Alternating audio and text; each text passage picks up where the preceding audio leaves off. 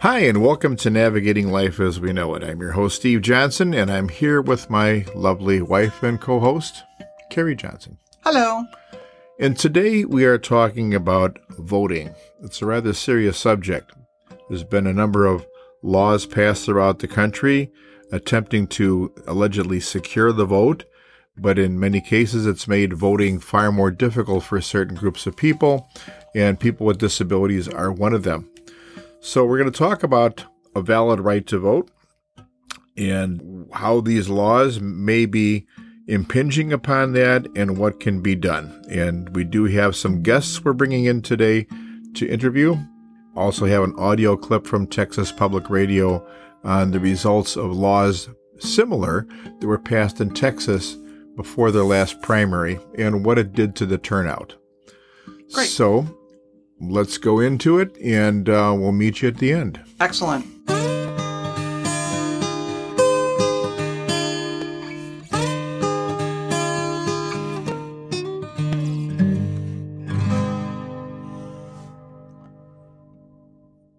Welcome to Navigating Life as We Know It. I'm your host, Steve Johnson. Our podcast is dedicated to celebrating ability, embracing diversity, and living inclusively. But today, the topic is dedicated to voting rights. We have with us three guests. Brett Williams is the public policy analyst with the Michigan Development Disability Council. Welcome, Brett. Thank you, Steve. Glad to be here. Anna Dusbiber, the Recreation and Independent Living Manager with the Ann Arbor Center for Independent Living. Welcome, Anna. Thank you. Happy to be here. And also here. Rachel Previtt, Voter Engagement Specialist with Disability Rights Michigan. Thanks for having me. Thank you all for joining me today. This is kind of an opinion question to start out with, but does fraud exist in our election system? Well, Steve, I'm going to answer again by an opinion. There will always be people that will go to great lengths to achieve the desired outcomes that they want. Prefacing that, when we look at the term voter fraud, we really have to analyze what that really means. Was there ballots cast in the 2020 election that were proven to be fraudulent? Yes. Well, let's look at that number. There were over 5.5 million votes cast in Michigan in the 2020 election. Of those 5.5 million ballots cast, approximately 52 were deemed as fraudulent ballots. That was by three individuals. So when we break those numbers down, that's roughly looking at 1 in 100,000 ballots possibly being fraudulent, but 0.6 in a million people casting a fraudulent ballot. So can you say that there was fraud? Yes, but in a very, very minute portion of the total ballots cast. As a matter of fact, there's probably never been a statewide election in any state held where there wasn't some degree of fraud, but to what scope and how would it affect the outcome? Absolutely. And when you look at the 5.5 million votes cast and 53 of them were deemed fraudulent, that doesn't have any bearing in an outcome of an election. Statistically insignificant. Absolutely. When you look at the 5.5 million votes cast in Michigan, that was the most votes cast in the past 60 years. So again, statistically very insignificant. So it could be said that a lot more people voted than was anticipated by some individuals, and maybe that is disturbing. Too many people voted. You can never have too many people. You can never have too many people voting, in my opinion. Yeah. That's what our constitutional rights grant us, is the ability to cast a ballot for the person we want to represent us in either the local, state, or federal offices. And in my opinion, if we had 100% voter participation, that would be the number that would be a goal for us to achieve. Okay, and my next question, this is for anybody who wants to chip in here. I know that, Rachel, you work with the voter rights specialist. Why aren't the petitions being used to enhance voter security? I mean, in Texas, they actually passed laws, and some other states are taking the legal course to do it. Not this is an illegal course, but they're doing it through the legislature. Why are we using petitions in Michigan? I would say that there are multiple reasons. One is just that Michigan is a state where ballot initiatives are a popular way to pass laws and to amend the Constitution. We're kind of in step with California in the frequency that we use them. In addition to that, specific to at least one of the petitions, there's speculation that there's sort of an aim to use a little known strategy with ballot initiatives, which is that if you get a substantial enough number of signatures on the petition, then the legislature can then pass that, circumventing the ballot.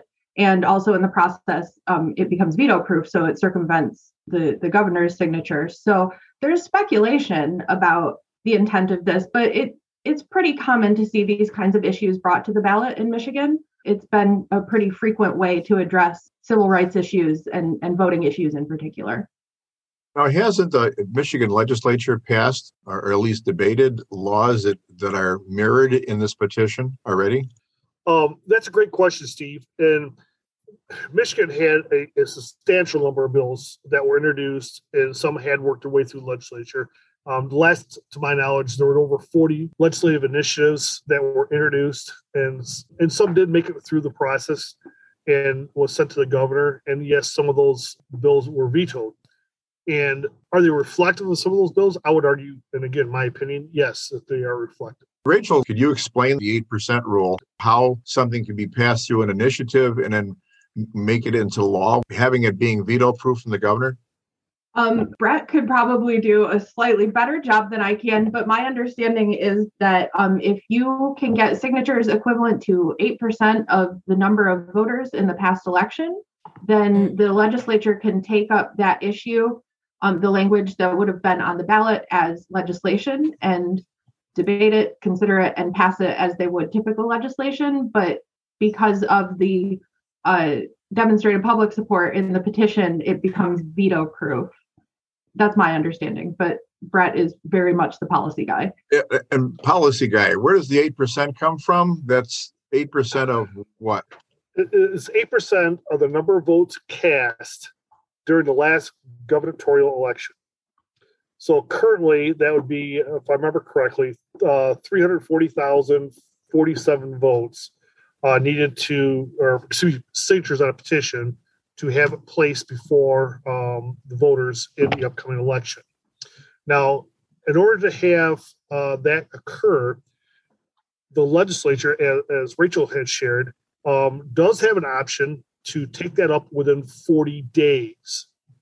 And if the legislature does take it up in 40 days, just as Rachel explained, is that if they vote on it and they pass it through both chambers, then it is a veto-proof law and it becomes law on the books.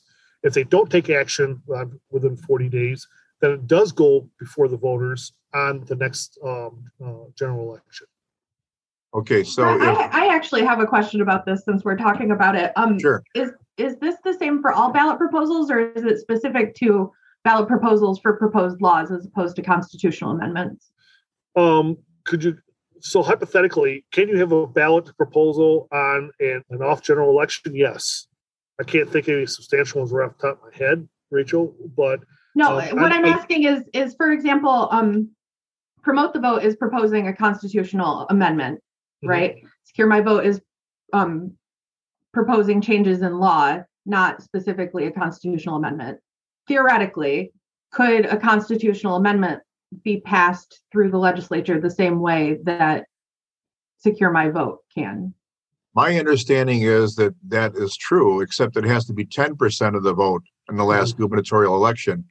And it's still veto proof, which if you look at it, it's kind of scary. It means either 92 or 90% of the voters are not considered, that either 8 or 10% get to change the Constitution or enact a law.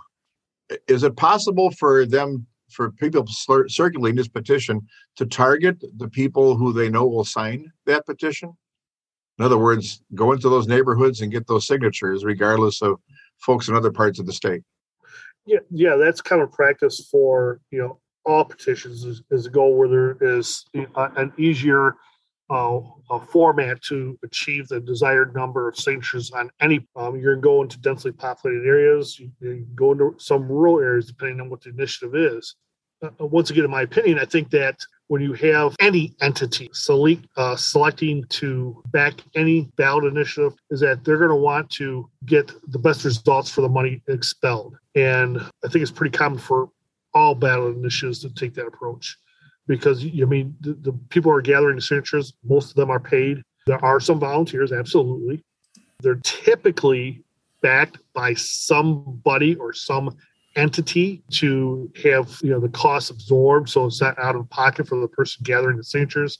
The printing of the ballot proposals, advertising, getting the people out there to collect them, sharing information via social media, things of that nature. There's money involved. There's our cost, and they want to get the best return for their investment. And it doesn't become law unless the legislator actually enforces that after they get the 10% for the amendment or the 8% in order to pass a law. But in either case, it's veto proof. If the legislature acts on it, correct. If the legislature does not act on it, then it does go on the ballot at the next general election. Okay, one more theoretical question here, and then we'll get into some specifics about the different initiatives. But let's say Secure the Vote gets the needed signatures and is likely to be enacted by the legislature. And let's say the other two, which are constitutional amendments, get their 10%, and they go to the legislature. Now, they could be either voted down or not voted, which means they go on the ballot next time, correct? Correct. Or they could approve them. So if one gets accepted to Secure the Vote and the other one becomes a constitutional amendment at the next ballot, it basically gets rid of the first one. I'm not a constitutional lawyer. So, Steve, I really don't know how that process would work.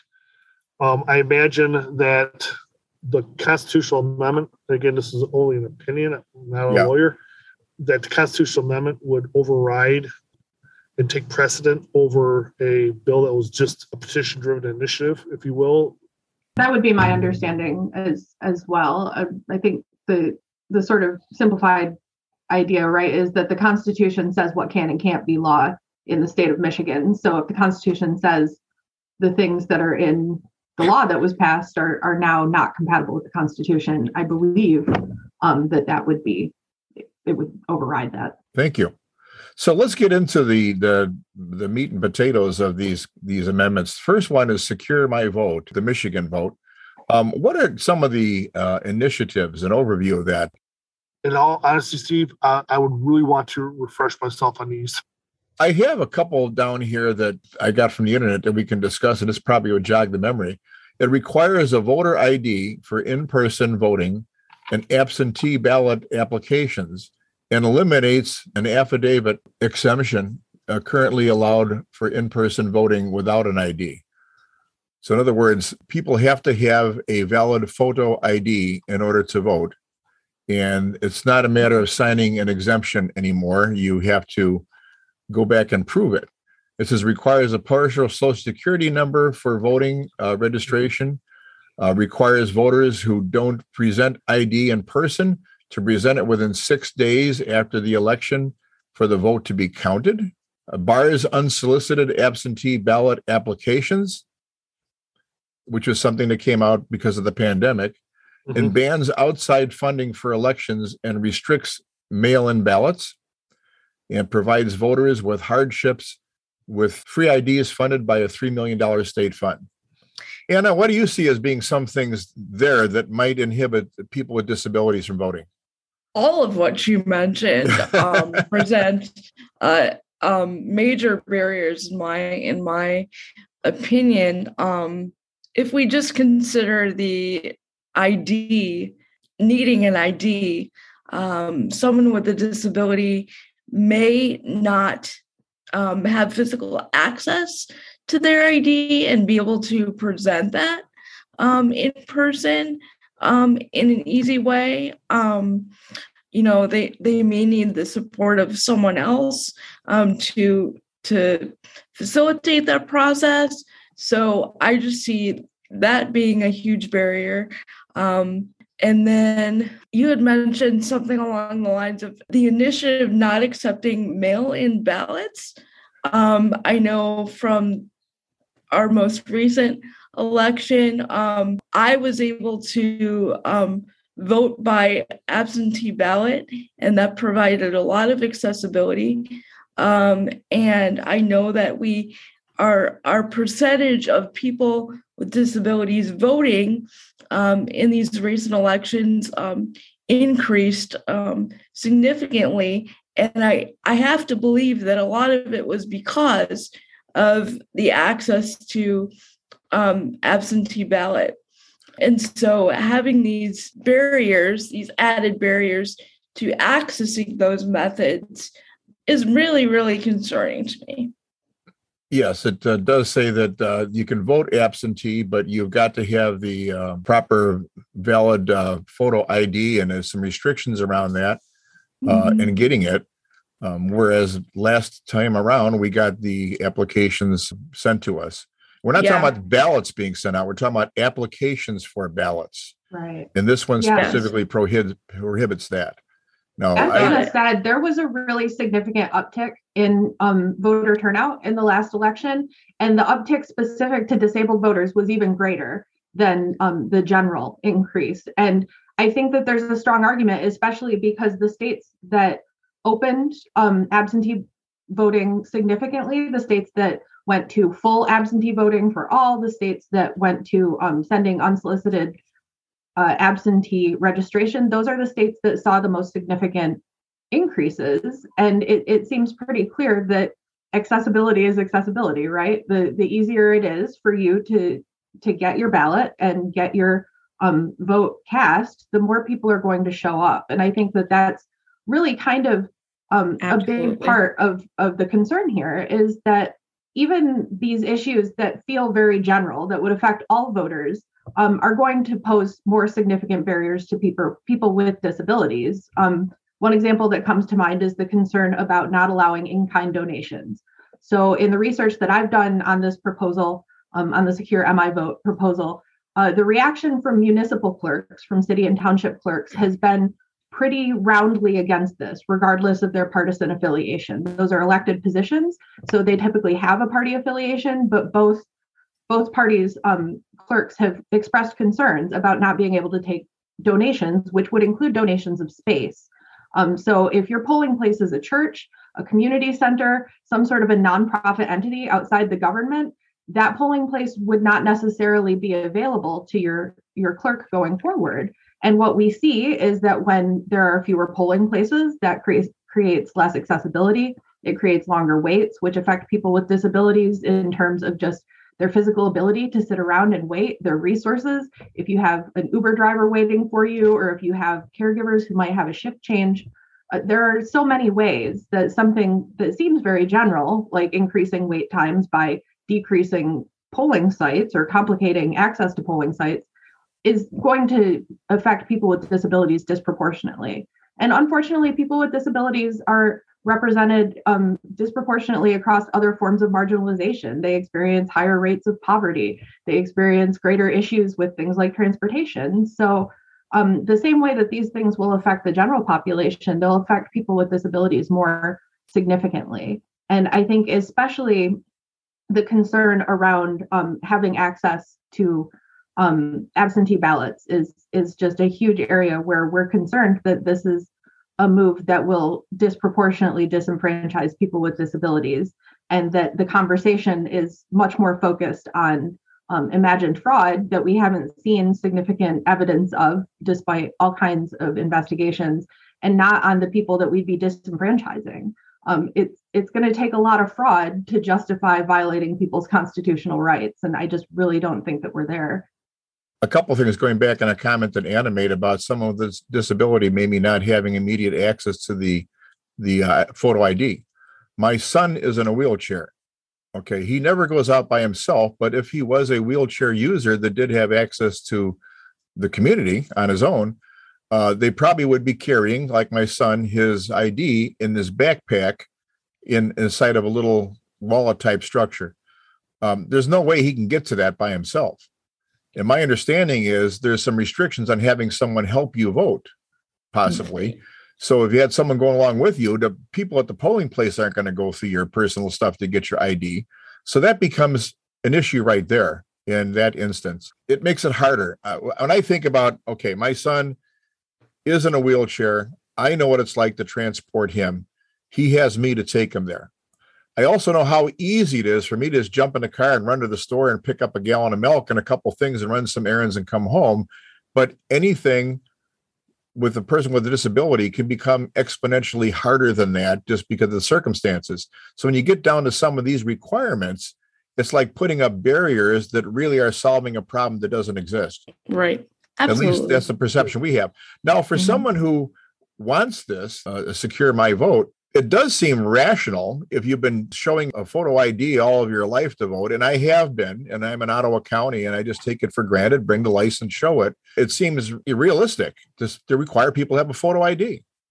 But even the logistics of getting those photo IDs out to people that don't have one or haven't had a use for one in the past could be very onerous. And that is going to keep some people from voting. Because I know that, if you have to go through a lot of hoops to get something done on a regular basis and people add more barriers in front of it, people are more likely to say, oh, heck, it's only one vote. It doesn't count anyway, which by definition would be suppression. Whether it was intended, that's the effect. It'll suppress the amount of votes being cast.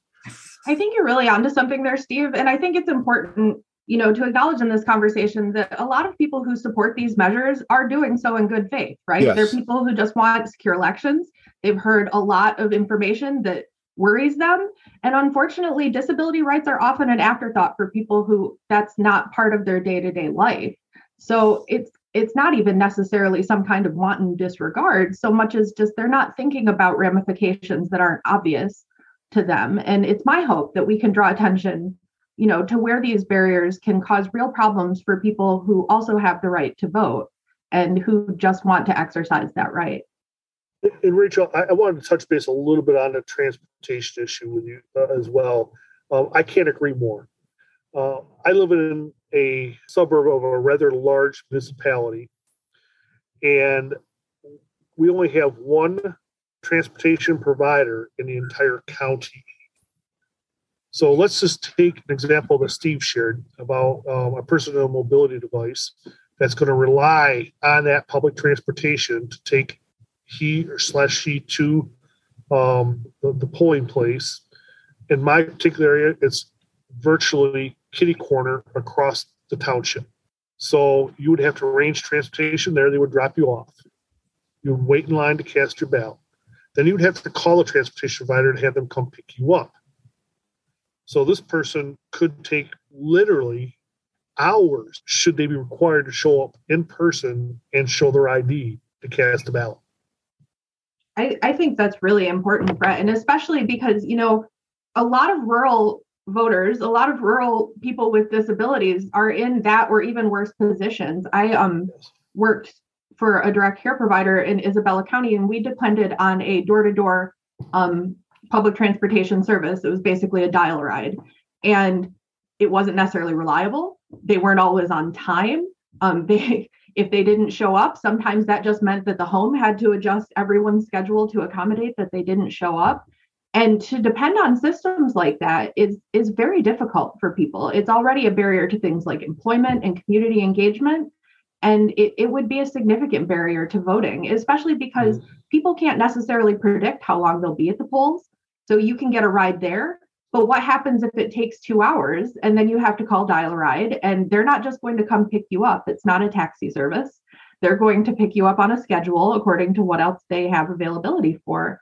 And similarly, even in places where things like Uber and Lyft are available, Uber and Lyft don't tend to be the best when it comes to responding to disability needs. They don't often have the accommodations necessary to provide transportation with disabilities. They don't, because their drivers are not their employees, they don't provide them with training specific to assisting people with disabilities, to serving people with disabilities in a customer service sense. So those transportation barriers, I think, are another one of those things that it's easy to overlook if it's not a problem in your day-to-day life, but can be huge barriers that people with disabilities live with every day. And there are certainly places where even a door-to-door service would be a dream compared to what's available. And it's costly. It is costly. You have an yes. Uber driver come and maybe wait for you. Oh, yes, that's very costly. And it comes with its own set of complications. We received a complaint from an individual who showed up at the polls to vote and requested assistance from a poll worker to cast his ballot, which is his right. And the poll worker instructed him to have his driver help. But his driver was just the Uber driver that showed up. That's not necessarily somebody that you know or have any relationship with. Right. I wouldn't necessarily want to put my ballot in the hands of someone I didn't know. So yeah, it's just a huge barrier that gets overlooked. When you create a barrier that is going to require somebody to expend money, I should say, to cast a ballot, again, I'm not a lawyer, but to me, that's very reflective of a poll tax, which we've done away with, 100 years ago, that you can't make somebody pay to cast a ballot. Exactly. And, it's interesting that many people probably don't know this, but when you buy a newspaper, there's no sales tax on it because it's freedom of speech. And that would impinge on it. Just paying tax on the newspaper is an issue. And voting is a right. And so if you're making people shell out money in order to vote, it is a poll tax. De facto, it is, because it's a barrier. I got a question to ask you before I forget, because I jotted this down here. Are there any disabilities that would bar an individual from voting? I mean, legally? Yeah. Because of a disability, they're not allowed to vote. No, in the state of Michigan specifically, I'm talking specifically about the state of Michigan, there is not currently any statutory limitation on voting on the basis of a disability. So a person with a disability can vote whether they live in the community, in a congregate setting, whether or not they have a legal guardian.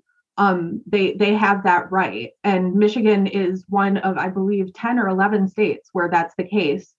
And it's a really important thing for folks to know, because unfortunately, a lot of people assume that people with disabilities aren't allowed to vote. And that creates a whole other barrier for people with obvious disabilities, whether it's having to work through paid caregivers or other professionals who are resistant to them voting or who question whether it's legal for them to vote, whether it's guardians who pose active or passive barriers to their access.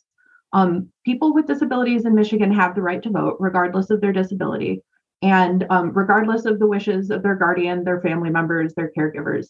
And that's an area where Disability Rights Michigan can be of assistance. If folks contact us, we can provide assistance in getting ID and going through the process of registering to vote, even if a person's guardian or caregiver or the people they live with are resistant to that. So regardless of disability, even if it's an intellectual disability or a developmental disability or one acquired or a traumatic brain injury, they still have the right to vote. Yes, I think sir. a lot of people assume that they don't. And I just wanted to get that out. And unfortunately, in a lot of states, they don't. And in a lot of states, it's a much more complex process. We're very lucky that Michigan is a state where access to the ballot is at least on paper, a pretty broad thing. Yeah. So transportation in many aspects of voting is a large barrier. It's a barrier even if you're allowed to use other means of voting, but it's a huge barrier if the kid with the signature requirements. Anna, you work with a number of individuals as a specialist. Are there any other barriers that you might imagine a person could have? So getting to the drop box to drop off your absentee ballot, there are questions about whether there's going to be some barriers with some restrictions on the time ranges of when those drop boxes are going to be available, and that thus impacting counting all the votes. I hope I have that right. If somebody with a disability is going to be utilizing absentee ballot as their option, they should be able to carry that through completely and be able to drop their ballot into a box that is close to them. But going back to utilizing supports, they may need support getting that ballot to that drop box. They may need transportation to drop it in the drop box themselves.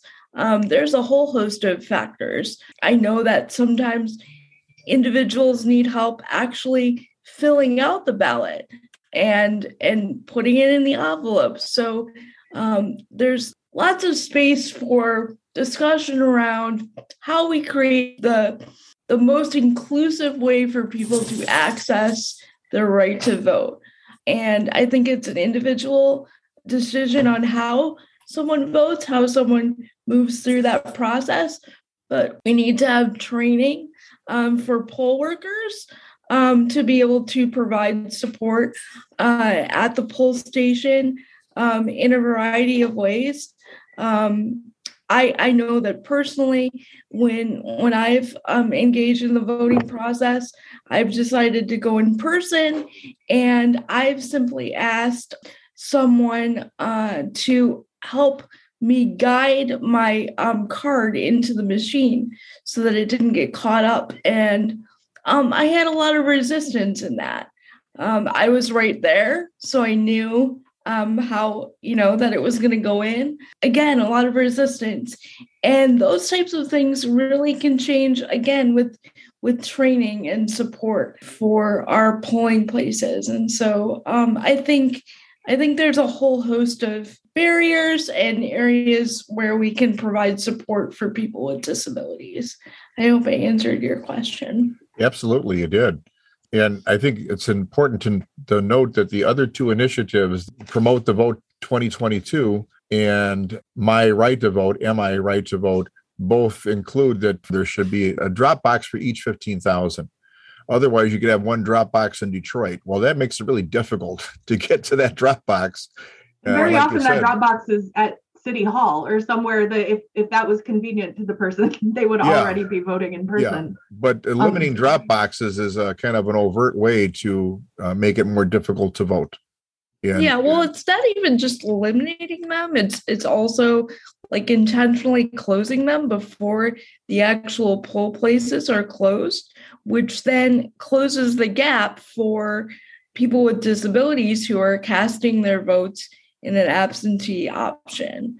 Correct. And excluding those votes. And so that's my concern. And if I'm not mistaken, Brett, maybe you can remember on this, Anna had alluded to getting the ballot to the drop box. You or I could not drive around and pick up 5 or 6 for people that are friends of ours and drop them in the drop box, correct? Correct. We are not allowed to do that. And that's true, even if you're a paid caregiver or a family member. I'm not supposed to take my husband's ballot and submit it for him either. Right. And that creates real barriers for folks who will otherwise have to, navigate the mail system, which I think we learned in the 2020 election can be its own set of barriers. And even getting to a mailbox. I mean, if you're dependent on other folks to help you with transportation, and then on top of that, those folks may have their own agenda about you voting. Even getting to the mailbox could be a significant barrier. And those things, I think they really add up. I think that overall what we see is a lot of seemingly very small barriers that are like bricks in a great big wall. Yes. And it's easy for people just to give up and say, well, it won't make that much difference if I don't vote. But it's just gotten way, way too complicated. There's a lot of moving parts in this process, and I just don't want to do it. And I think even in a good year, pre-pandemic, that was what discouraged a lot of people with disabilities from voting. It's just a lot of work. It's just too much work.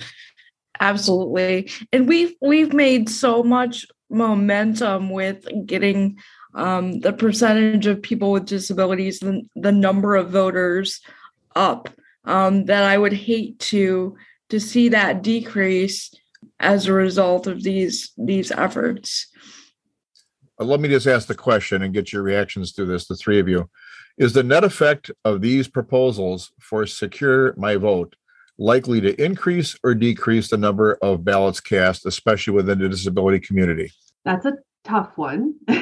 Well, because it is speculation. And part of what I've found in researching these proposals is that there's even some debate over what the actual effects of the proposals would be. Particularly with Secure My Vote, you have municipal clerks and others saying that barriers will be presented, that the people who are advancing the petitions are saying those barriers will not exist. So it's difficult to predict. I think what we can say that isn't specific to Secure My Vote is that anytime we see limited access to absentee voting, anytime we see limited access to the necessary supports, and anytime we see requirements that are sort of solutions in search of a problem, like things like voter ID at the polls, I think that those things are always going to reduce turnout. As Anna alluded to, we saw this huge increase in turnout in the most recent federal election, and it would be a shame to lose that by retracting the things that we believe actually fed that increase in turnout.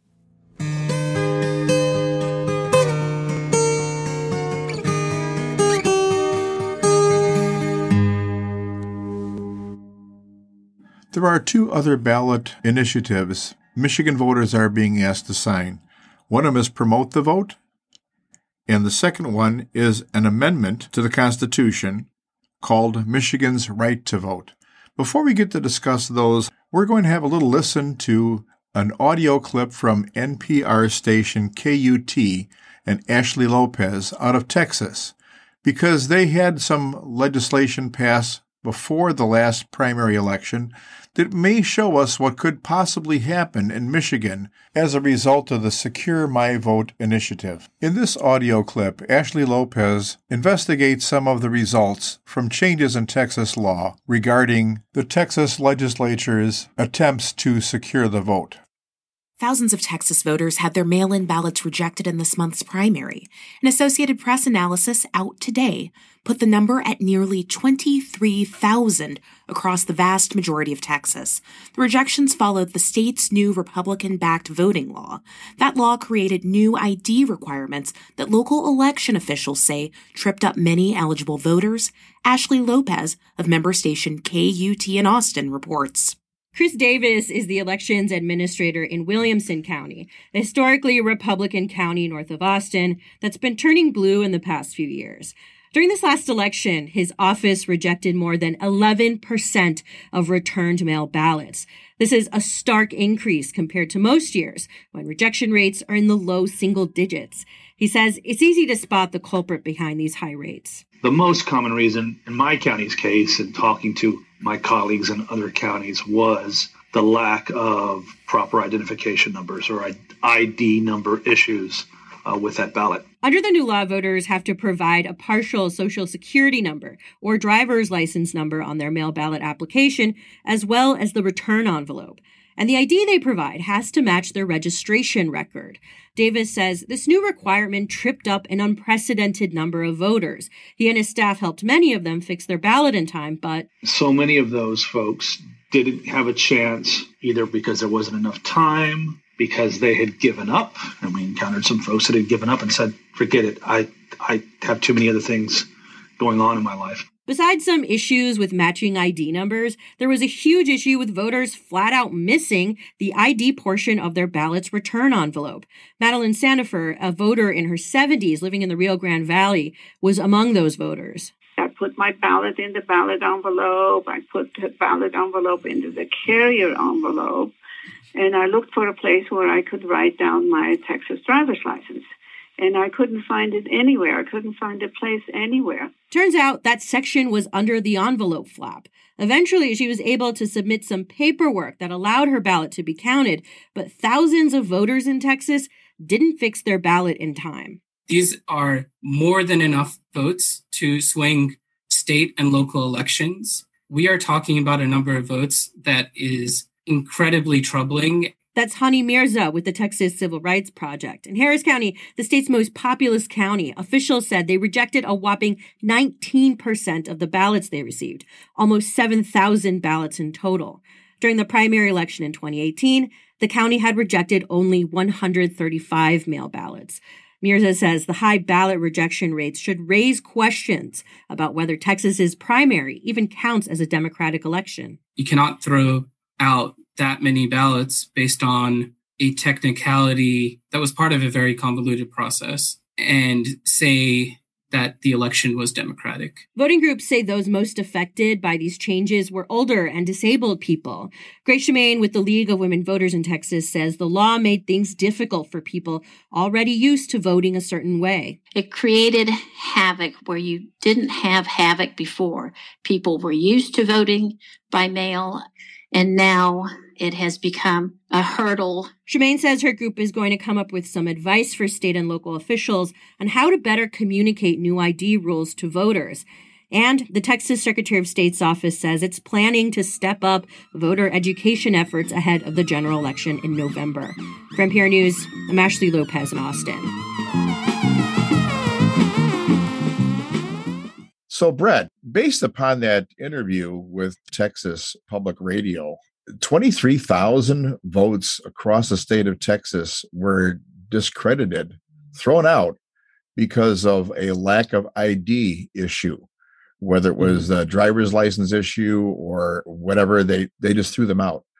Now, what they have in terms of law in Texas isn't exactly the same as what's proposed in Michigan. But some of them seem to have a similar intent in terms of guaranteeing signatures, and that's all ID issues. So my question is, since they said it plenty, 23,000 across the state of Texas and 7,000 in the most populous county, which is Harris County, could that happen in Michigan? It can happen anywhere, in my opinion. Because whenever there is an additional obstacle or hurdle placed before somebody trying to cast a ballot, that could run very detrimental to the number of ballots that are being accepted. For instance, if you have, let's just say that we have a person that ages over the years, if they have a voter signature identification that, with zero variances, I'm just use this for an example. With zero variances, my signature won't match my signature that's on file from 8 years ago, because my signature has changed a little bit. So I in my opinion, I think that anytime you have additional levels to, for lack of a better term, Steve, additional levels to scrutinize a ballot, you run the risk of disenfranchising that many more voters. We have people with disabilities, a lot of them use electronic signatures and or stamps. Some of the things I've seen across the country as far as initiatives would basically not allow a person to use a stamp signature. So let's just take somebody, for instance, who use a stamp due to limitations of the ability to hold a pen or to write consistently across all spans. I'm that person, Steve. My signature varies from time to time. And if you look at a signature verification on the application to provide me with an absentee ballot that doesn't match what I have on voter file, even though the address is correct, even though my zip code's correct, even though I haven't moved out of my house in 26 years, all that's maintained a constant. If that portion prevents me from casting an absentee ballot, again, that's an obstacle that is, in my opinion, undue. It's I am who I am. And again, that's disenfranchising. In Michigan, we have the ability to sign an affidavit to attest of who you are. And in Michigan, that has been very, very successful.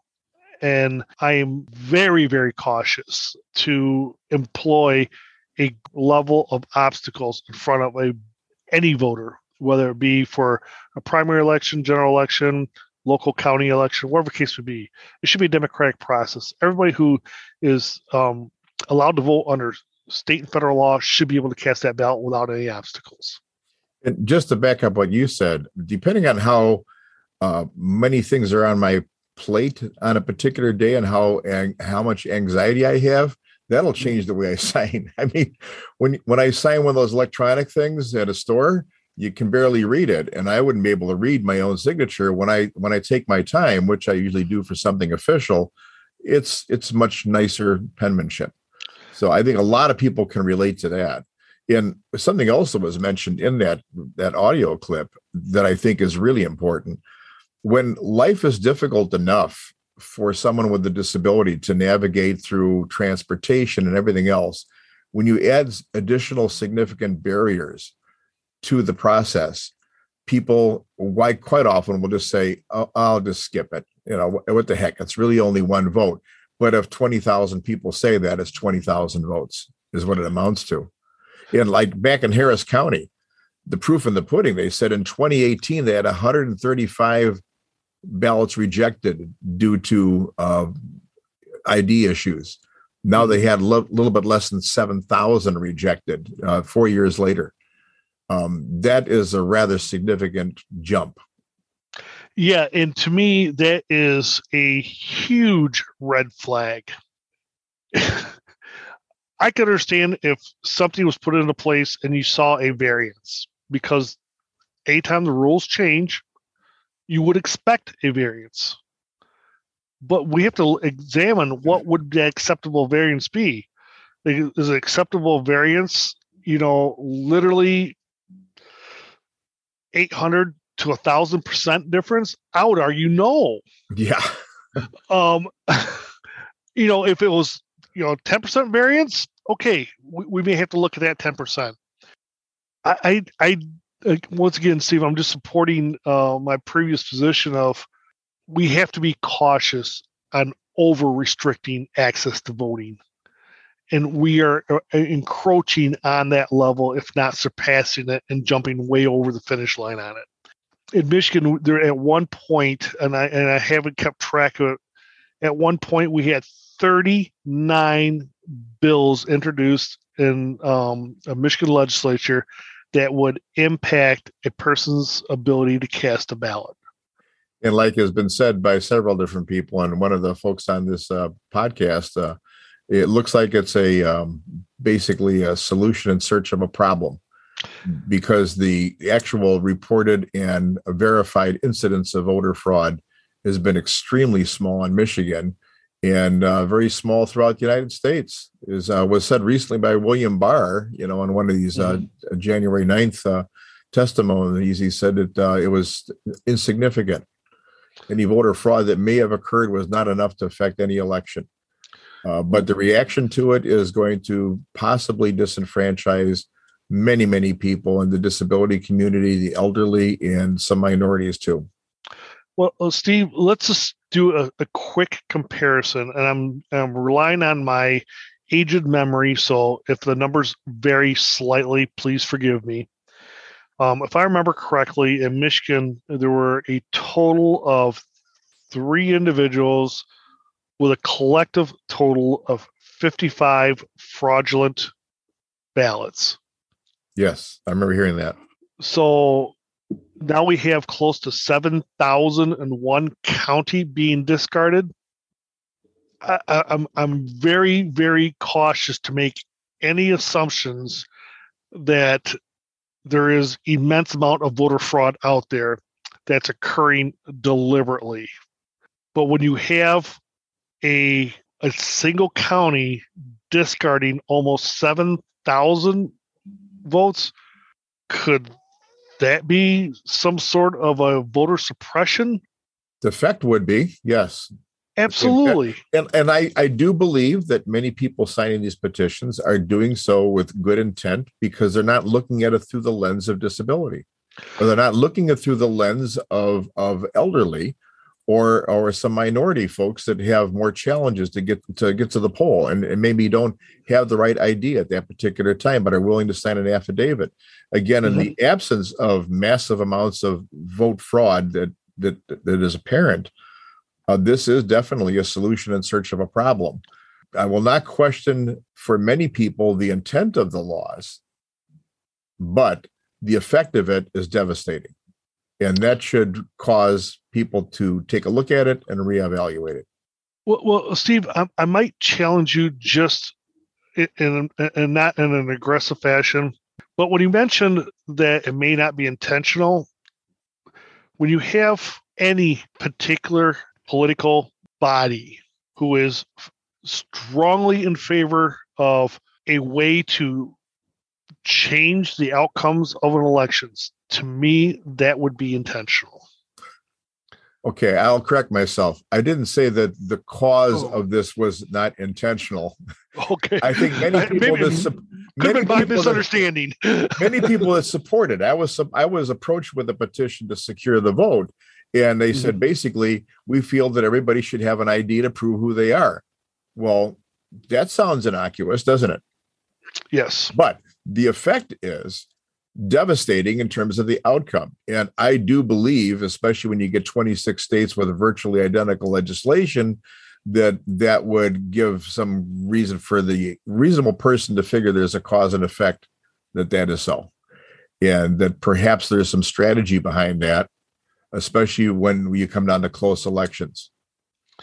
Yeah, I'm going to touch base a little bit about what you said about, people getting the attitude of, look, my ballot was cast aside. It's only one vote. It's not going to make a difference. We have to keep in mind that when you look at any electoral process, there are countless elections that come down to 1, 2, 3 votes. Yeah, I remember back in the 2020 election where there was county officials who had to flip a quarter to see who won because the votes were identical. After a recount, they were identical. So that one vote can, and many times does, make a huge difference in the outcome of an election. So anytime a single ballot or up to 7,000 ballots get tossed, that's going to change the outcome or has the potential to change the outcome. And again, that begs the question that if this level of scrutiny, does that institute the need for stringent review to see if that is not disenfranchising a vast amount of voters? I don't know how they're going to handle that. Yeah, nor do I. I would have to look at it. Being in, again, I'm not a lawyer, Steve. I don't dispense legal advice. I never studied law, but just common sense to me. If you are infringing on somebody's constitutional right to vote, that would be a federal issue. Whether it is at a local, state, or national level, if somebody infringes on your constitutional right to cast a ballot, that needs to be looked at. Again, that's opinion by Brett, OBB. Well, I'll second that opinion. So where we're at right now is the June 1st deadline for turning in these petitions to change the vote rules is passed. And actually, Secure the Vote did not turn their signatures in. Correct. I'm not sure about the others. Did you have any update on that? Promote the vote? Or? Well, there's some constitutional amendments that are going to be still out there. They have till, I believe, July 11th to submit their signatures. I think we need to examine, Steve, why some of the petitions, and whether I'm for them, against them, that's completely irrelevant. Yeah. Why some of the petitions have voluntarily, in some cases, not submitted their petitions. There has been an enormous amount of scrutiny in the state of Michigan regarding the collection of signatures on petitions to be for certain public offices. There has been an estimated 68,000 fraudulent signatures that impacted half of our gubernatorial candidate slate. Mm-hmm. Some of the petition circulators, and there's a list of them, that turned in literally 1,000+ fraudulent signatures. So when we look at Michigan's process, especially that something that has one political backing over the other, and Michigan is kind of a unique state, Steve, because in Michigan, if a ballot proposal gathers enough signatures, the legislature can act upon that without putting it on a ballot. They have 40 days once the signatures are validated to either accept it, run it through the legislature, and again, if it's a partisan issue, the controlling party would vote it up or vote it down, and that would be it. It is not able to be vetoed by the governor if it passes. So at that point, if they voted in, it's law. So some of the petitions are doing something, and I think strategically it may be advantageous to look at. But again, I'm whether I'm for or against it, it's completely irrelevant. But some petitions signatures say, look, we're going to continue to collect signatures. Now there is a window, and they have to stay within that window of time. So hypothetically, some of the earlier signatures may be stricken from the final petitions being submitted, but they still submit it to the Bureau of Elections and the Board of Canvassers for certification. Should that process transpire, then the legislature can still take it up, even though it won't make the ballot because we've passed that deadline. But on the other hand of that, Steve, I didn't see anywhere in statute that the Bureau of Elections and the Board of Canvassers have to certify that at any given time. So what does that mean in just a shortened explanation? If they don't file on the deadline and they continue to keep gathering signatures, they can submit them past the deadline.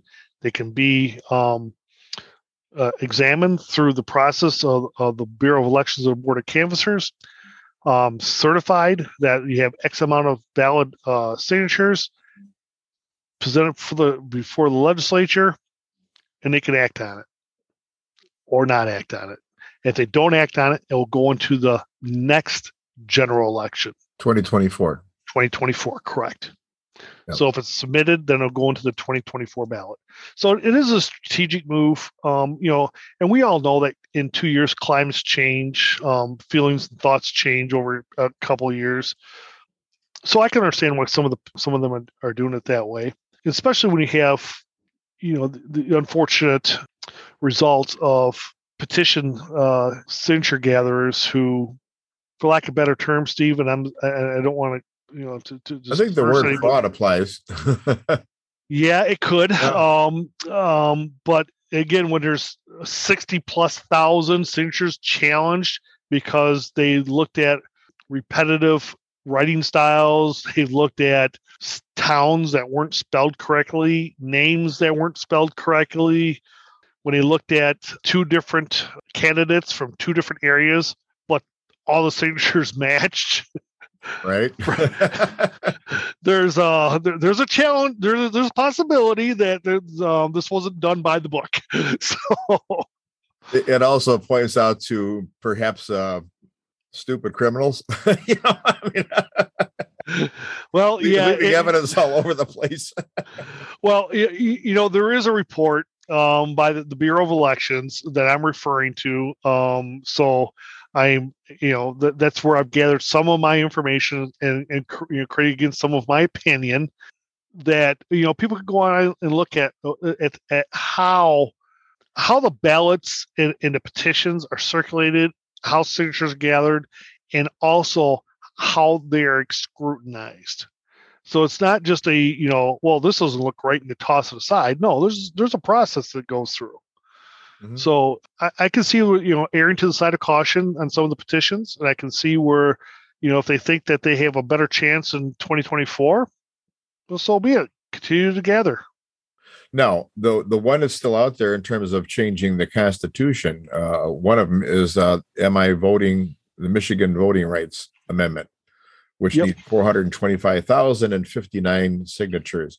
And we don't know what the current status of that is, but that has several more weeks yet before it has to be turned in.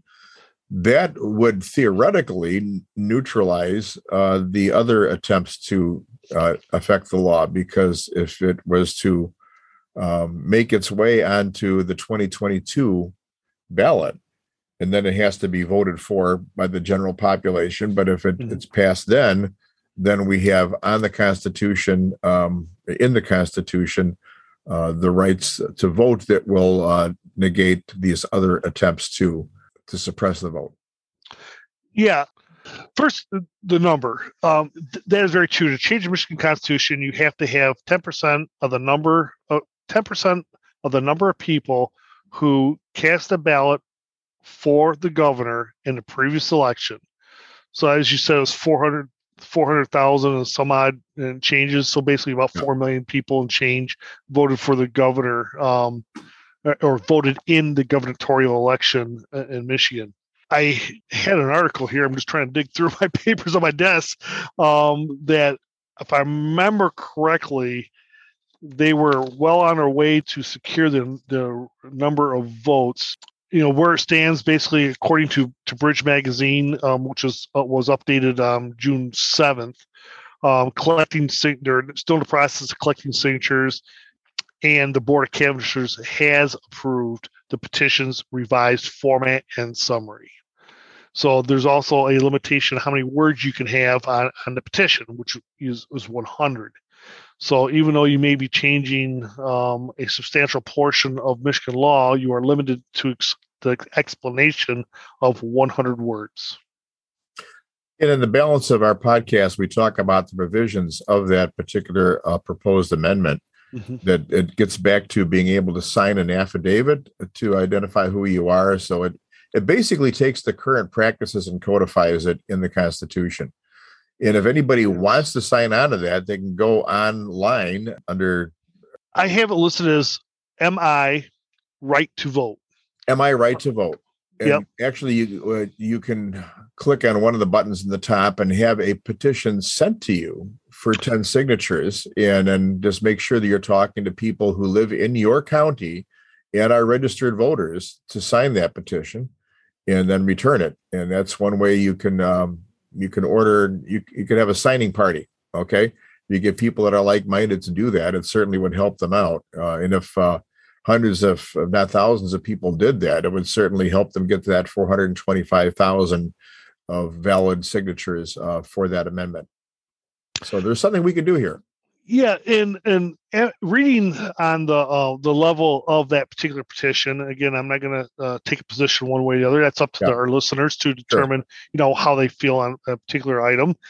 But, under the 39 bill package that was introduced right after the 2020 election and this legislative session, which was 101st, some of the issues there on this would really counteract some of the aggressive voter suppression laws that are trying to be passed. And one thing that I'm just going to touch base a little bit on this one item. Under the My Right to Vote, there is a provision that require the legislature to fund elections, which kind of sounds like, well, they're supposed to do that. Well, technically, yes, they are. However, where there is some education to share in this, under some federal statutes, one is called Help America Vote Act.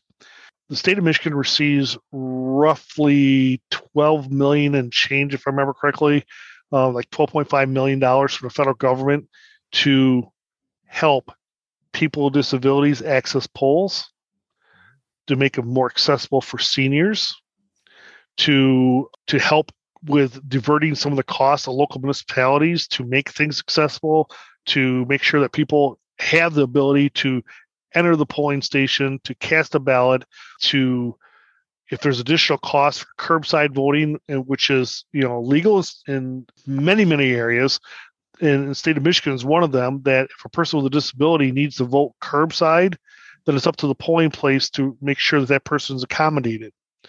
So it helps with things of that nature. Voter education, things like that.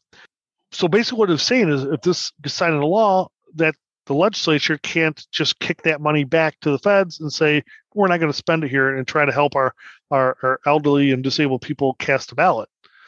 They would have to accept those funds and utilize them for their purposes. So again, when you're looking at access for a person with a disability, that is critical. Disabilities is the fastest growing population in the world. And there's a rumor going around, Steve, that people are getting older. I know it doesn't impact me. I have evidence that's in the mirror every morning. I used to use one of those distorting mirrors that I look great all the time. But we are getting older, and as people, as citizens, as The community's age, there's going to be a greater need for accommodations. And I can't imagine, what I'm going to be going through, 20, 25 years from now. And people really have to look, as you would say, look in the mirror, because it will impact them as well. And the easier we can make physical entrances, and the easier we can make allow for the ability for somebody to cast a ballot. If somebody is homebound, make it an absentee ballot extremely accessible for them. For people that are blind, have screen readers available on absentee ballots, possibly even online. We don't have that ability yet to cast a ballot online, but there are many things that the Help America Vote Act can help fund to make it accessible for all people to cast a ballot in the state of Michigan. That would be the ideal. That's what democracy is about. Yes, it is. Myself, I personally go to the polling station. That's my choice. If I didn't want to go to the polling station, it also should be my choice that at my disposal, if I want one, or if I was mailed one, an absentee ballot, fill it out, mail it back. It's interesting. In the 2020 election, I initially petitioned for a ballot to be sent to me, and it was. And that day, without thinking about the consequences, I decided, you know what, I feel better about going out and voting anyway. So I went there, and they said, oh, you already have a ballot. So they are tracking this. People who think that's this kind of slipshod, no, they know exactly who has a ballot and who doesn't. So I went home and got the ballot and brought it back and used that one. It is being tracked. It is being tracked. And Steve, you're absolutely right, because it is against the law to cast more than one ballot. Right. So, and you want to avoid spoiling a ballot if possible, because it does create some confusion and some extra work for county clerks and things of this nature. But I think you touched on a critical component here, Steve, is that you were able to do a couple different things. One, sign a document saying that you'll discard or destroy the other ballot, and that this is the ballot that you're casting. But let's look at the area where I live. I live in an area that only has one public transportation provider. You have to call ahead in advance to schedule a ride.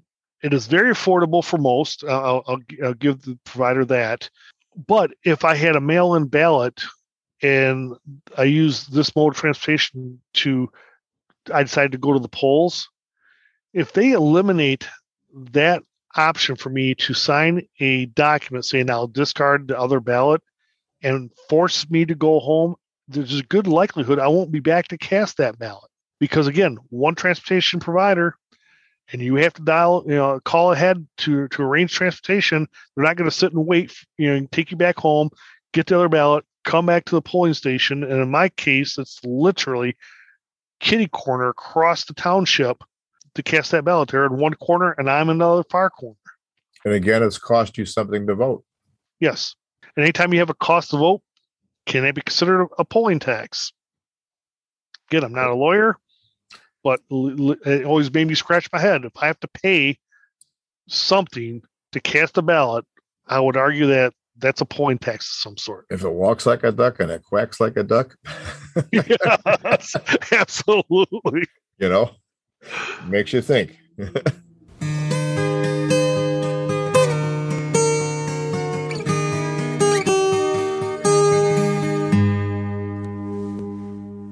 The next one is Promote the Vote 2022. And the provisions on this that I have on my cheat sheet here is allows 9 days of early voting, publicly subsidize absentee ballots, and tracking systems for the ballot location are allowed. It continues to allow voters to sign an affidavit attesting to their identity rather than a state ID.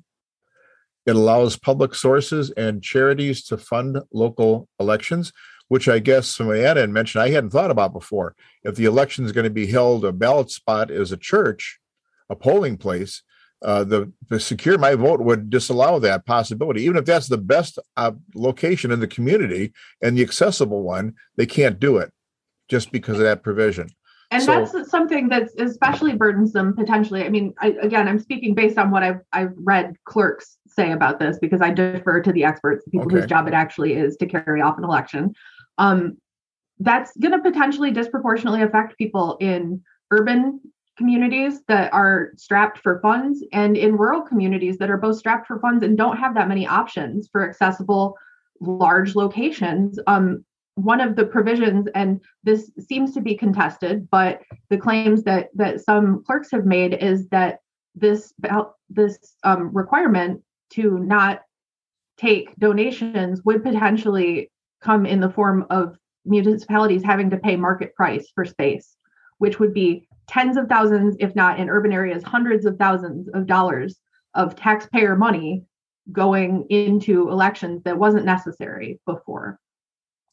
So a church volunteering to let that space be used either for a discount or for free is disallowed. That is the understanding that clerks have given me, yes. Brett, did you have a comment? Yeah, I'd like to add just a little bit to that. Rachel brought up a very, very good point regarding the cost involved, and it's, regarding who pays that expenditure. It doesn't come from a state coffer at that point. It would come from the municipality, the local coffers. So when you look at, I live in a small township.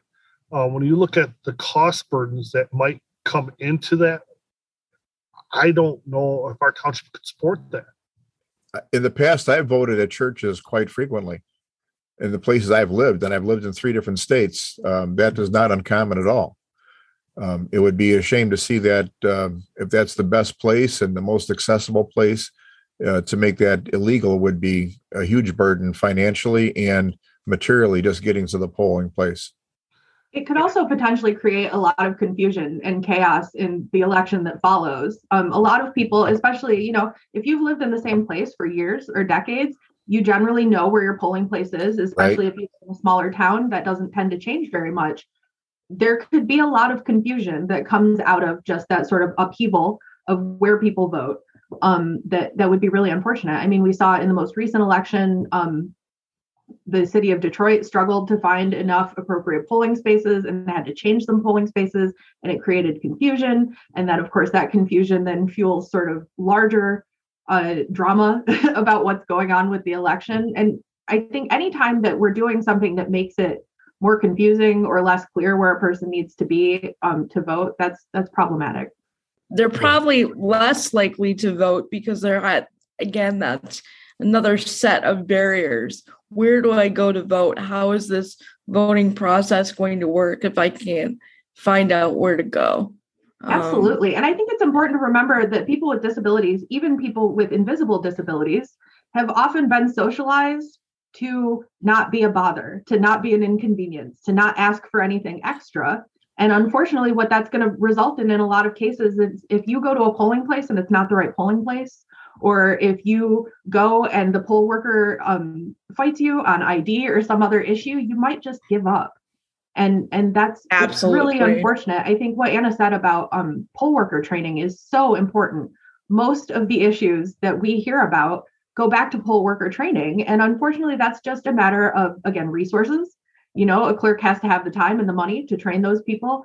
Having reliable poll workers, obviously with the pandemic, that caused some upheaval, and it can really hinge on one poll worker, whether or not a person votes and continues to vote. So yeah, I think these are all really important, sort of, like I said, small barriers that add up to big barriers. And I have no doubt that if someone shows up to vote where they voted for the last 20 years and on that day there is no signs out there for a polling place, they may just totally give up at that point. It's very discouraging. Let's look at it again from a perspective of somebody using public transportation. Oh my gosh, yeah. They booked a ride from point A to point B, not point A to point B, C, or D. Yeah. No add-ons and dial-a-ride. Yeah. Exactly. Right. Exactly. Right. So, and that just, again, I'm going to kind of expand this view a little bit.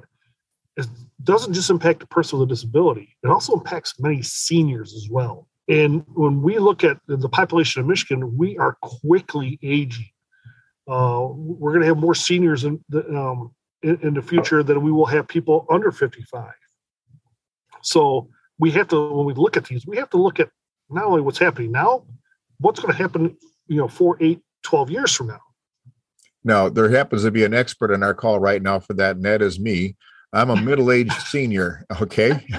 And I know that aging can be, in many cases, a form of progressive disability, because there's things I can't do now that I could do 5 years ago or 3 years ago that has become a little bit more physically challenging. And so everything we're talking about does affect the senior population also. I think it's really important to remember in all of these discussions that disability is not a static thing. We who are able-bodied by virtue of luck, and that could change. And inevitably, we all age.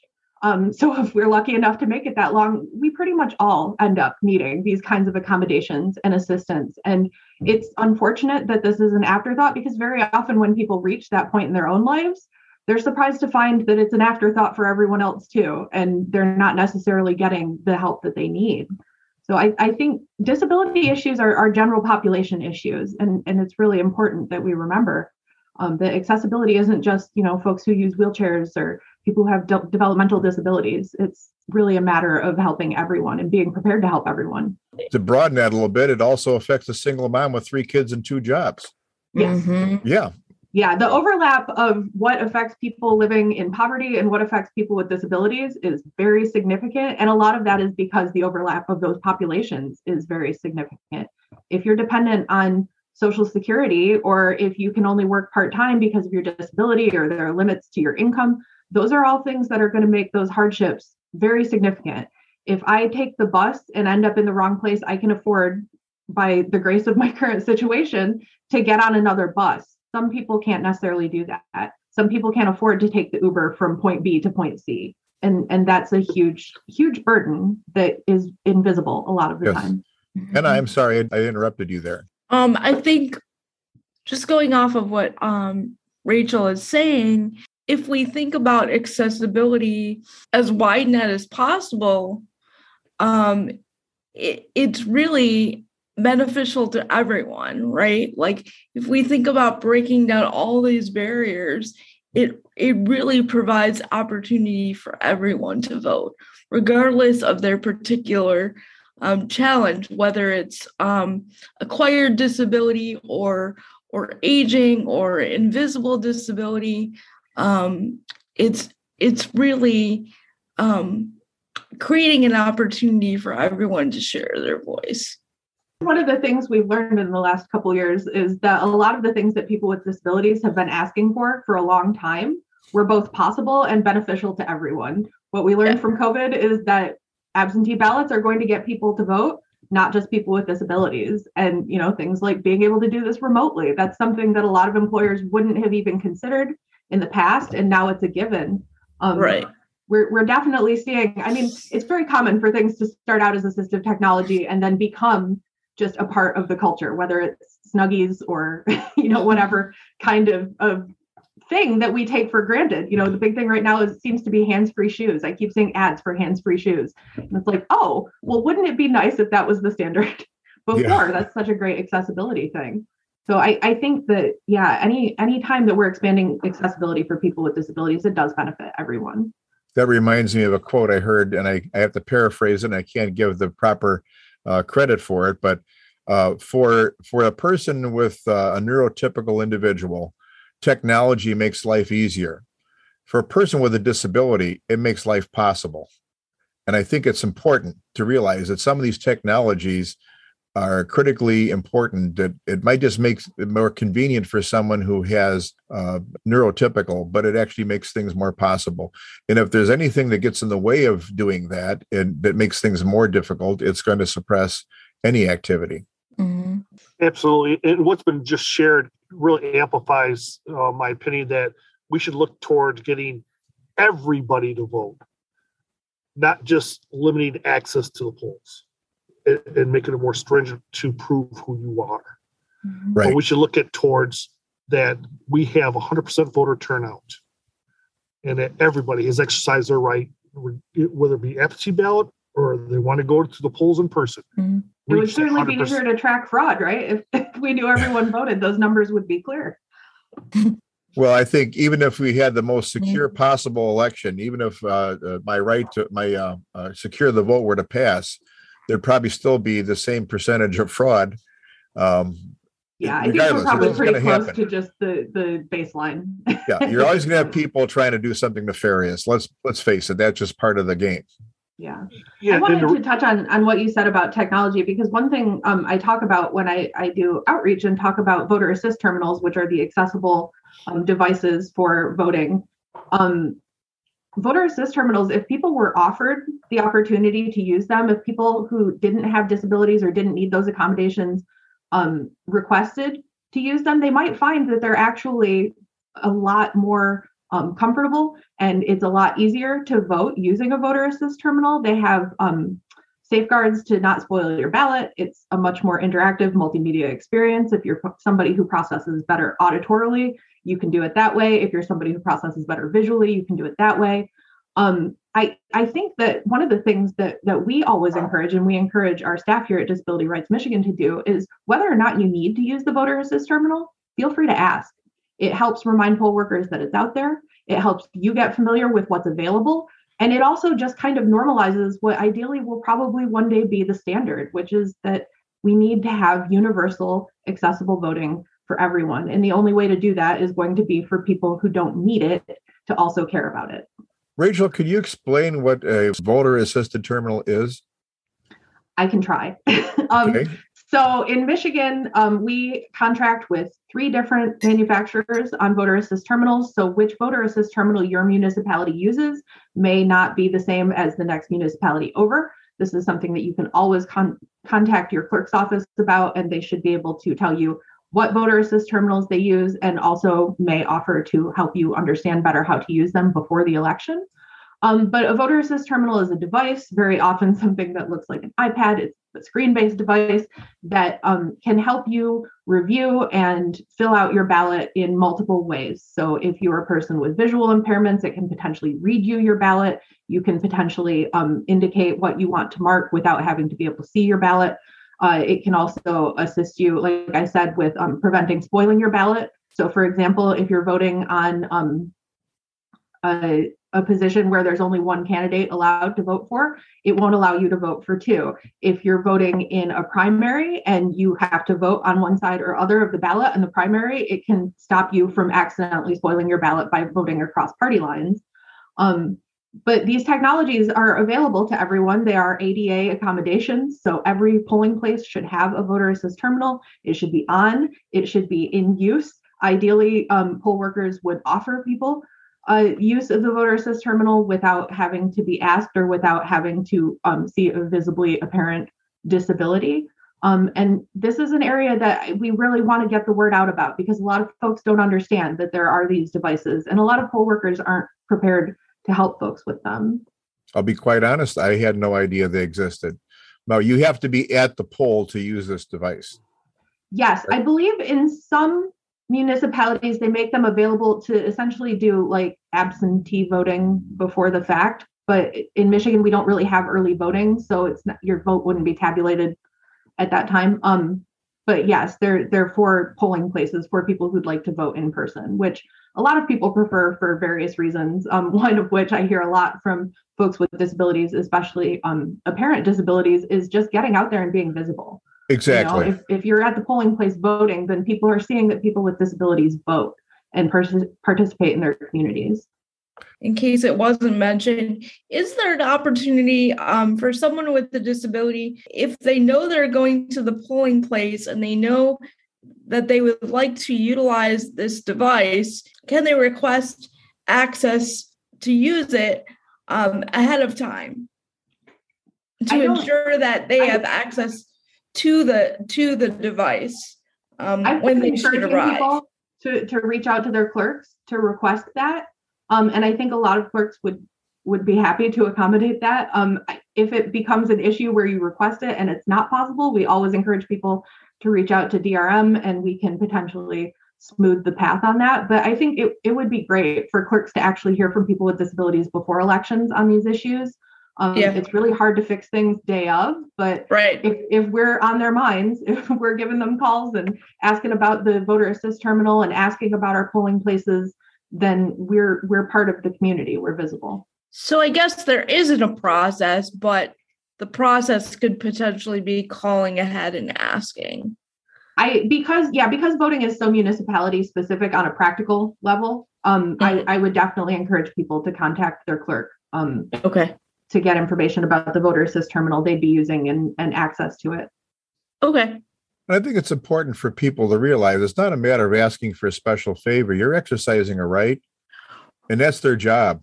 The person you're calling, that's their job to make those accommodations for you. So it's not a matter of not wanting someone else to go out of their way. It's your right. It's their responsibility.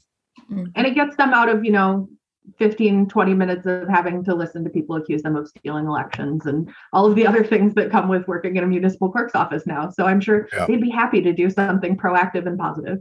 So question, how would this legislation, what would the net effect be? Would it tend to suppress the amount of votes or would it encourage more votes? We're talking about the Promote the Vote? Promote the Vote 2022. I mean, my understanding is that it would mostly codify either existing accommodations or accommodations that exist in other states, like early voting, that have been shown to correlate with increased turnout. So the numbers suggest that it would.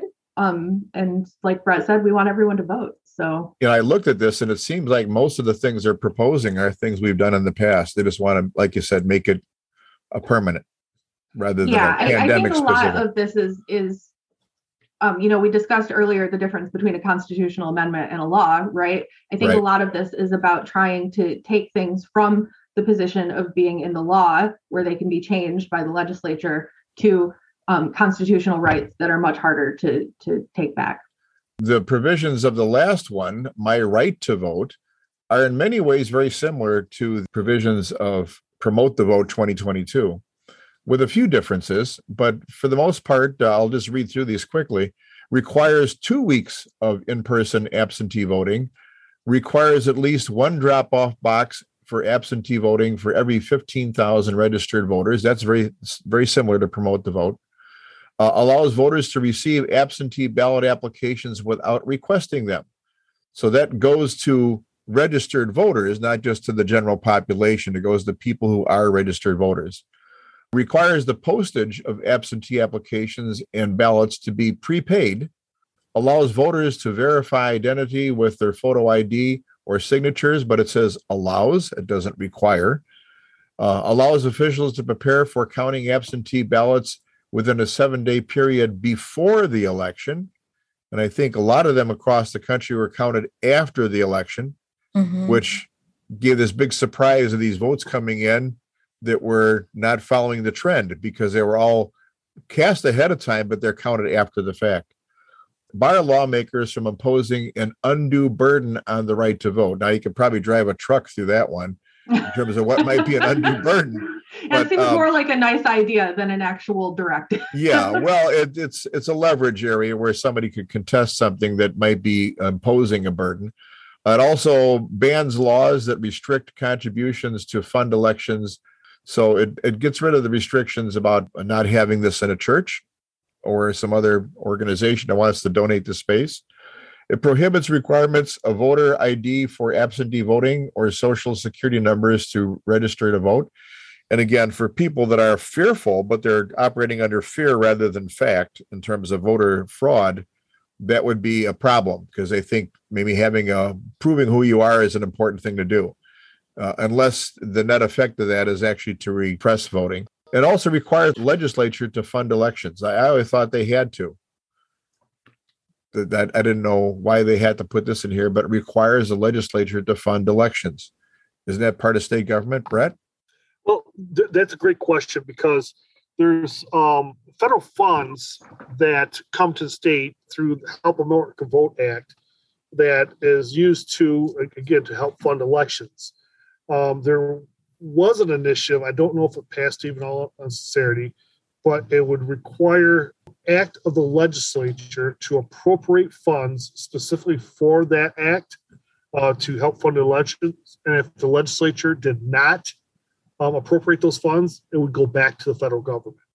So I'm only speculating because I wasn't the drafter of this. I'm only speculating that it basically would say if the funds come to Michigan, then they have to be used to fund the elections. They can't just let it set and then send it back.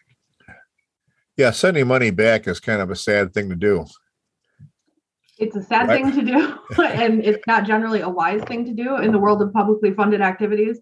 You send money back, that's saying you don't need it. And it's also concerning because when we talk to municipal clerks and their staff about accessibility issues and barriers, funding is their biggest issue. You know, it's easy to say, yes, we want our spaces to be accessible, but making sure that you have the right number of parking spaces and the doors are the right width and you have the right accommodations for folks is not free, and they're obligated to do those things. So when we take money away, that makes it harder and puts more burden on individual taxpayers to get those accommodations done. Actually, Promote the Vote is something if people want to back, they want to sign that petition. If they want to increase access and promote the vote, basically have more people voting. My Right to Vote, the last one we're talking about here, expands and codifies things in the Constitution, as does Promote the Vote. And if they're concerned about fraud, if they're concerned about making sure that at all costs that the vote is more secure, they want to get rid of those 50 fraudulent votes, then maybe Secure My Vote would be the one they want to sign. My concern was that people are going to hear bad things about the initiatives and not vote for any of these, where they might want to promote the vote, but they don't want to secure the vote because the Secure My Vote would tend to decrease the number of voters, where Promote the Vote would tend to increase the number of voters, possibly. And My Right to Vote would expand a little bit further in terms of protections and accessibility for voting. Are there any other questions? I think what's most important in making those decisions is just really digging into the cause and effect of those proposals. And that's an individual thing. Obviously, everybody has their own set of priorities, and it's not my job to tell people how to vote, just to encourage them to vote. But yeah, digging into the broader ramifications beyond what sounds good to you. You know, it's like I said, a lot of people are acting in good faith, even if they're potentially promoting things that are going to reduce the number of voters. They don't necessarily understand that actual real human beings will be negatively affected. So I just really encourage people to dig into this. There have been some good explainers. Bridge Magazine did an explainer where they went through all of the current ballot proposals in the petition phase and talked about the pros and cons. We just really want people to make an informed decision. Vote your heart, vote the issues that matter to you, but know what the potential ramifications of your vote will be. I thank you very much, all of you, for participating today. Anna, thank you. Rachel, thank you. And Brett, as always, I thank you very much. Well, I greatly appreciate the opportunity, Steve. And please feel free to share the Needy Council's contact information should people have any questions regarding intellectual or developmental disabilities and their rights and advocacy. Thank you very much. Thank you. Okay, take care now. Bye-bye. Thanks, everyone.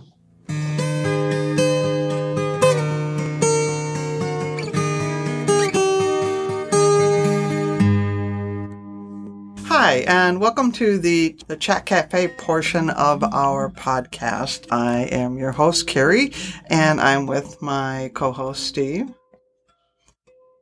That conversation had quite a bit of information that kind of gets you upset, doesn't it? Yeah, it does. And also frustrated because it's like, I don't even know how to go about stopping this.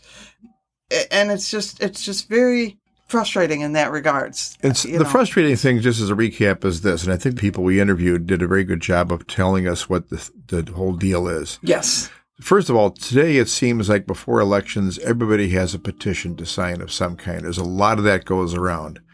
In Michigan, there's 3 of them that involve voting changes. Right now. One of them is an amendment. 2 of them are amendments to the Michigan Constitution, which has a little different rule for having that enacted. And one of them was a proposal to have some laws enacted, which would go through the legislature. Now, what's tough about this is that the Secure the Vote Act for Michigan, which is legislative, only requires 8% of the voters that were in the 8% last of the votes cast in the last gubernatorial election. Right. Which means 340,047 signatures, validated signatures. That goes directly to the legislature. And they can just pass it into law. They can say done.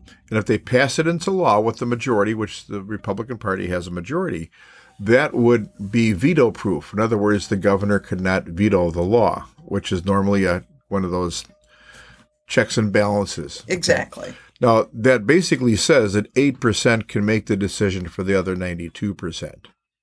Right. Which does not seem in any way. Democratic? I don't know that sounds fair, democratic, just, whatever. Exactly. It sounds, and Michigan's not the only state that has that. I don't know all the rest of them, but they have this little weird quirk in there. Now, the other two initiatives called Promote the Vote and My Right to Vote, which is MI for Michigan, are actually constitutional amendments. So that becomes a constitutional issue, not just a law that was passed. Those require 10% of the voters in the last gubernatorial election. So in other words, still 90% are kind of disenfranchised, but the bar is higher for that to make it a constitutional amendment. The current rulers in the legislative process would like Secure the Vote. They are certainly not going to pass off on Promote the Vote or My Right to Vote.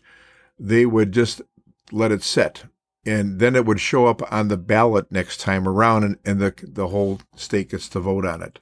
So in other words, the 8% rule allows the legislative process that is in control, the legislative party in control, to let pass, they can pass into law what they'd like to have, which is secure the vote quickly without veto proof. Well, they can't ignore My Right to Vote or Promote the Vote if they get valid 10% of the signatures, which is due in by July 11th. Well, they can ignore it, but it's going to come up on the ballot. If they ignore it, it shows up on the ballot. Then the rest of the population gets to vote on it, which sounds more fair because you're going to have millions of people involved in it. So, we do have an issue here. And the big issue with Secure the Vote is, as I see it and many other people see it, is it requires a picture ID, which most people think, well, what the heck's wrong with that? It has more profound implications. We all have picture IDs. Well, and I've always had to show a picture. I never thought much about it because I just whip my wallet out of my back pocket and I show it to them and I get my ballot. Okay. Right. Our son is in a wheelchair. He's a quadriplegic. He cannot, without the help of someone else, get his ID because it's in a little fanny pack inside his backpack in the back of the wheelchair. Right. He physically cannot access that. Himself. Right. Plus, there's some restrictions on who can help somebody vote with the Secure the Vote. Right. So you just can't have a stranger do it. A poll worker cannot go through his personal belongings. You'd have to have someone else come with him. And that creates a lot of problems, too. Absolutely. Because what if there's lines? How long are we standing there? Right. And for transportation, Secure the Vote requires you show the voter ID or you can sign something attesting to the fact that you are who you are. But within 6 days, you've got to come back with the voter ID and present it physically to have your vote count. Now, most people that just jump in a car and run off to the grocery store have all kinds of freedom of movement. Someone in a wheelchair, and we have thousands and thousands of people in wheelchairs that are eligible voters in this state, cannot have that flexibility. Right. You got to call Uber or get someone else to drive you. But the dial-a-ride. And Secure the Vote will not let somebody else take that person's vote and turn it in if they have a... Right. If we had an absentee ballot at our house, I could not take yours and drop it in the drop Even though box. we're married, you cannot take mine. So, right. I mean, it's crazy. They're trying to avoid harvesting of votes, which is where somebody can gather the votes of 10 or 12 people or people in a nursing home, which are also affected by this. Right. They cannot have someone take those votes to the polling place because that's considered harvesting. The person in the walker, the elderly person, has to go there themselves and pass it in. Put it in the ballot box. They could mail it if they did manage to get a mail-in ballot, but it's going to be much, much more difficult to do that. So it does have a profound effect on the disability community, the aged community, any other communities of color and some other minorities that have a difficulty in terms of transportation. Another thing that this one has is oftentimes the polling place is at a church. Secure the Vote says that no private financing can go into the election. Now, you'd say, well, sure. I mean, why should some rich person influence the vote by making contributions to the vote, financial contributions? It's more like in kind. It's like a church says, okay, we have a good location here. You can use the church as a polling place. Mm-hmm. That's not allowed under Secure the Vote because they're not charging the fair rate. They're just donating the space. You can't donate the space anymore under Secure the Vote. You've got to find another place, which might not be as handicapped accessible as most churches are, too. Right. Or centrally located. And it might mean that the place that individuals have voted for the last, God only knows how many years, they go there on election day, and guess what? It's not there because they couldn't have it there because it was ruled against for Secure the Vote because they couldn't use private financing. A lot of stuff. So there's a lot of restrictions. And, sometimes these poll workers do not get the proper training because there's a lot of changes. Mm-hmm. And as we learned from that quote from KUT, Public Radio in Texas, where over 20,000 votes in the state of Texas in their primary were thrown out, disqualified. Right. In one county alone, where the previous election they had thrown out in the hundreds, they were into the thousands, tens of thousands of votes that were disqualified. Yeah, and because of these same kind of restrictions that they have in the Michigan Secure the Vote initiative. Well, we can certainly, if you have a chance to sign an initiative, the only ones out there right now are for either Promote the Vote or My Right to Vote, because those have until July 11th. Secure the Vote had to have their 340,000 in by June 1st. Do we know if they did? They did not turn them in. However, as Brett tells us, they can also, the legislature can say, well, we're going to count them anyway. They can give them a pass on that and count those votes at the last minute and have them secured.